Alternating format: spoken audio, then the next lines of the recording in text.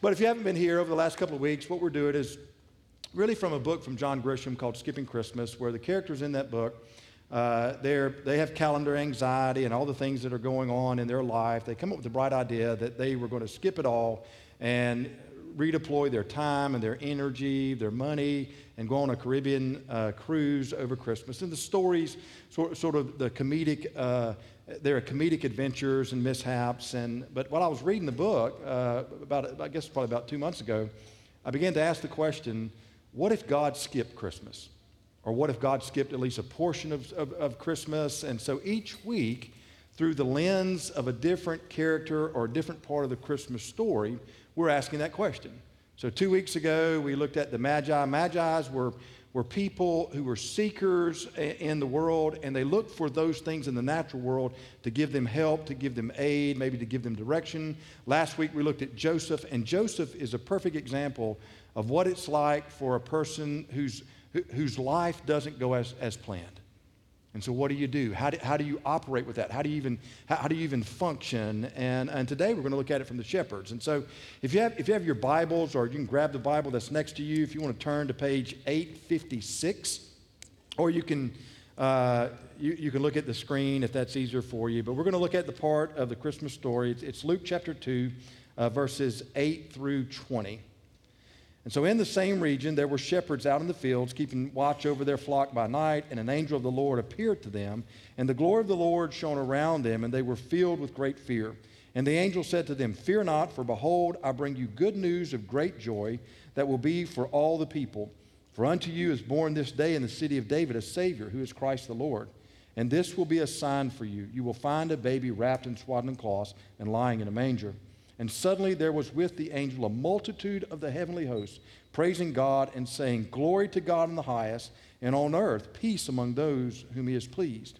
And when the angels went away from them into heaven, the shepherds said to one another, "Let us go to Bethlehem and see the thing that has happened, which the Lord has made known to us." And they went with haste and found Mary and Joseph and the baby lying in a manger. And when they saw it, they made known the saying that had been told them concerning this child. And all who heard it wondered at what the shepherds told them. But Mary treasured up those things, pondering them in her heart. And the shepherds returned, glorifying and praising God for all they had heard and seen, as it had been told to them. So now, John, I know that you and I have talked a little bit about this passage, and I know this week you've spent some time studying the passage. What stands out to you just when you think about this passage, at least when we talk about the shepherds? Well, you look right here in this verse 10, and the angels said to them, the shepherds, "Fear not, for behold, I bring you good news of great joy that will be for all people." I think what sticks out to me in this passage is the fact that the shepherds are part of this announcement story. The angels appear to them, and the angels say, "For behold," which is a fancy word that says, "Looky here, I bring you good news of great joy that will be for all people." I mean, in the whole corpus of the birth announcement story, Zechariah and Elizabeth, when it comes to John the Baptist, Mary and Joseph, they seem like they would be good folks to announce. They should be a part of this birth announcement story, right? But the shepherds, they just don't fit in. They don't fit into this major scope. You might find folks like announcing it to Mary and Joseph. Of course, Mary and Joseph should know about the birth announcement, okay? But the shepherds, they just don't fit in. They're the odd ones out. They're the ones who are in the society of first century AD. They're on the margins. And shepherds weren't always sheep owners. The sheep owners might hire shepherds to take care of the sheep, their sheep. It's a hard job because sheep are a major part of the commodity in near the first century AD and earlier than that, whether it's for food and milk or whether it's for wool and their skin. It's a major product in the economy.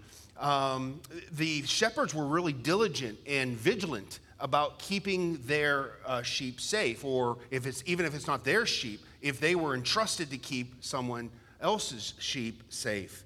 And so you see that this passage, it just seems like this would not be the normal person for the birth announcement to come to. And I think what's interesting about this is that in this passage, once again, we say, for unto you, this very particularized message of the angels, is born this day in the city of David a Savior. And what I didn't know about this passage that Shane was talking earlier this week was during this time, Caesar Augustus was being announced. And over the 4 or 5 years leading up to this, and the way that he was announced is he was announced as the Savior. So here comes the angels in this proclamation of Caesar being announced as the Savior, the one who has ushered peace into the world. And this announcement was trickled down. It went to the movers and shakers. It went to the city gates. It went to the religious leaders. It went to those people who were elders and those people who were business owners. And that message went to those folks because it just seemed right to get the message out. You know, if Caesar was the Savior, believed to be a demagogue or part of deity, he was the Savior of the people of Rome, in the Empire of Rome. Isn't it interesting that at the same time, Jesus is announced as Savior? Now, we don't use this vernacular that much. I mean, I don't know, outside of my worship and my religious, my faith and my walk with God, I don't use the word Savior much. I don't, I don't, do you? I I would like to come up with something that would I be know, really, on the spot. but not so much. It's not Yeah, scripted no, here. Yeah, no, it's, We don't do this I think I that want to much. implement that for the staff. Yeah. Okay, I think that would be that'd be a good title. We don't do this in our vernacular, but everybody don't miss this, everybody in first century AD, they understood what Savior meant. Because it was pronounced and announced and to the world that here comes Caesar, the one who would be the Savior, who would usher in peace. It was going to be good news that Caesar was a part of their world and their leadership. And so it seems so appropriate that Jesus is announced as the Savior, the one who would be ushering in this good news. And this very emphatically in the language in the text is a Savior who is Christ the Lord. And so to a very insignificant people, this is the reality, the low on the totem pole. God doesn't skip the shepherds. And I wonder what this says about the shepherds, what this says about God's value system, and maybe even about the type of Savior Jesus would be. Yeah, I think you're spot on because, you have this major announcement to all people, the shepherds, not to the ones that you think it would go to. These people are low on the totem pole. They're, just day laborers more than anything else. And yet they're included in the story, and for a reason. I think what this does is it definitely does give us insight into the value system of God. That God cares about all people, not just those that are the high and mighty, but even those that might be marginalized in a society, maybe on the fringes, but even on the fringes in the church. I mean, there's one thing that we could say, we could look in just out at large, say outside the walls of this place, and see the people that are we maybe sometimes even don't see. That would be the shepherds. And yet God sees them, so much so that he announces the birth of Christ to them. And then what about this? I mean, you and I were talking about this earlier this week, and I was sharing with you about when I was in seminary. I wonder about the people who maybe from their own perception, they are self-marginalized even inside the church. And let me see if I can explain this a little bit.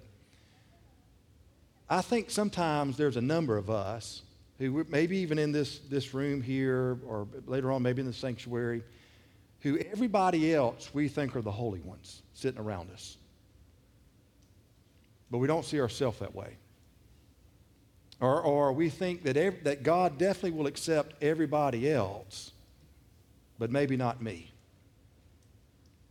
I told John when I was in seminary, I would walk down the hall. We went to the same school, just separated by a few years, and one of the main buildings is sort of 4 buildings connected together, and I would walk from the library down and through to where, then we didn't have email, so I had to actually go to the post office to get letters, and so I'd go to the post office, and all these people, they were quoting from all these theologians and, just regurgitating all this Greek, and I thought, I'm just going to go sit in the corner at the kiddie table. That's really where I belonged. And so for a long time, not just while I was in seminary, but even after ordained, it was like all these guys are the really good ministers. I'm still going to be just kind of over here in the side area. And so I think sometimes we do that. Maybe not marginalized in a society, shepherds were, but maybe from our own eyes, marginalized in the church. We look around and think, that's this guy's teaching, or that person's doing this, and so everybody else is good and deserves the announcement, but me. Is that anybody here? And so the fact that the shepherds are mentioned, that's good news, because it gives you insight into God's value system. Not only that, it gives you insight into the type of ministry, the type of Savior that Jesus is going to be. Because if we fast forward about 30 years, it's only 2 chapters in the Gospel of Luke. So we leave chapter 2 when he's being born, and then you go to chapter 4 when he begins his ministry. And so Jesus began his ministry. He walks into the synagogue in Capernaum. Some of you have walked on those rocks. You've seen it. You've walked through the door. They've unearthed the actual rocks of Jesus. You can actually get from about here to the Advent wreath away from them. So you know what it looks like. And he sat down, which is what rabbi teachers did. They would sit to teach. And he opened up a scroll, not just any scroll, the scroll of Isaiah. And this is what he said. The Spirit of the Lord is on me because he has anointed me to proclaim the good news to the poor. He has sent me to proclaim freedom for the prisoners and recover the sight of the blind, to set the oppressed free, to proclaim the year of the Lord's favor. Get it right. Those are the marginalized. And it's not just people that we think are maybe living on the side of an interstate. It's the people that might be sitting next to us. In their mind, they don't have a spot at the table.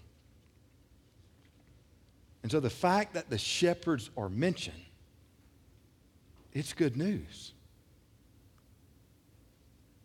They have a seat at God's table. If we were to go back to Matthew's gospel and look at Matthew 5, the Beatitudes, it's not blessed are those that are powerful, blessed are the strong, blessed are the rich, blessed are the people that have influence over everybody else. That's not it. It's blessed are the poor, the mournful, the meek, the ones that are hungry and thirsty for righteousness, the merciful, the peacemakers. To use Luke language, blessed are the shepherds, because they are welcome at the table. So if you ask me, is it important that God not skip this? Yeah, absolutely. Because one way or another, we're shepherds. So obviously what we would do whenever we preach, we want to look at the text and see what it says, but we also want to make application to our own life. So what would be one application that you could see from this passage and God's value system and the shepherds and what type of Savior Jesus is going to be? How do we bring it home to our own life? Well, I'd have to lean into the fact that life and Christmas can get so blurry of all the things that have to be done. I mean, these shepherds, what they could have said is, this is a great announcement, but I got sheep, I have a responsibility that I need to take these sheep and care for them. Will not the baby be there in the morning? Is it okay that I just kind of stop right here and kind of rationalize the announcement of what God is doing, even outside of this greater announcement that what it would mean not just for us but for all people? I think they could have done that, and the fact that the angels actually did not expect the shepherds just to take their word for it, but to go. And you will find here, I'm going to tell you, not just to take our word for it, go and look, go and experience this. And they look after the angels, leave, and they look at each other and they say, well, let's go. And you don't hear anything about that. And for me, the application for me is how quickly the task list and of everything about this great and momentous moment, this time-splitting event when it comes to the incarnation and the birth of Christ, what it means to us, it's easy for me to see it from a distance of 2,000 years. And I read about it, and it's always about them. It's always about the announcement to the shepherds or the magi or to the Mary, Joseph, and the people who heard that message. And it's tough for me to see myself in that and to experience it. You know, we hear the message, but to see myself in that moment, to say, what is the significance of not only just the shepherds not here? What if God skipped over me? What if God skipped over my family and said, this message is not for the fews. This message is for the movers and shakers. This message is for the people who are able to get a message out. But hearing that message and receiving that message at the same time, I can't do anything but lean into it and experience it and to go and see. And although we can't go and see the manger and the baby wrapped in swaddling clothes, we do, though, have this opportunity to go and see how God's value system and how God's message of good news and how God, even through our small groups with Luke, what we see over and over again is that people have sacred worth in the eyes of God.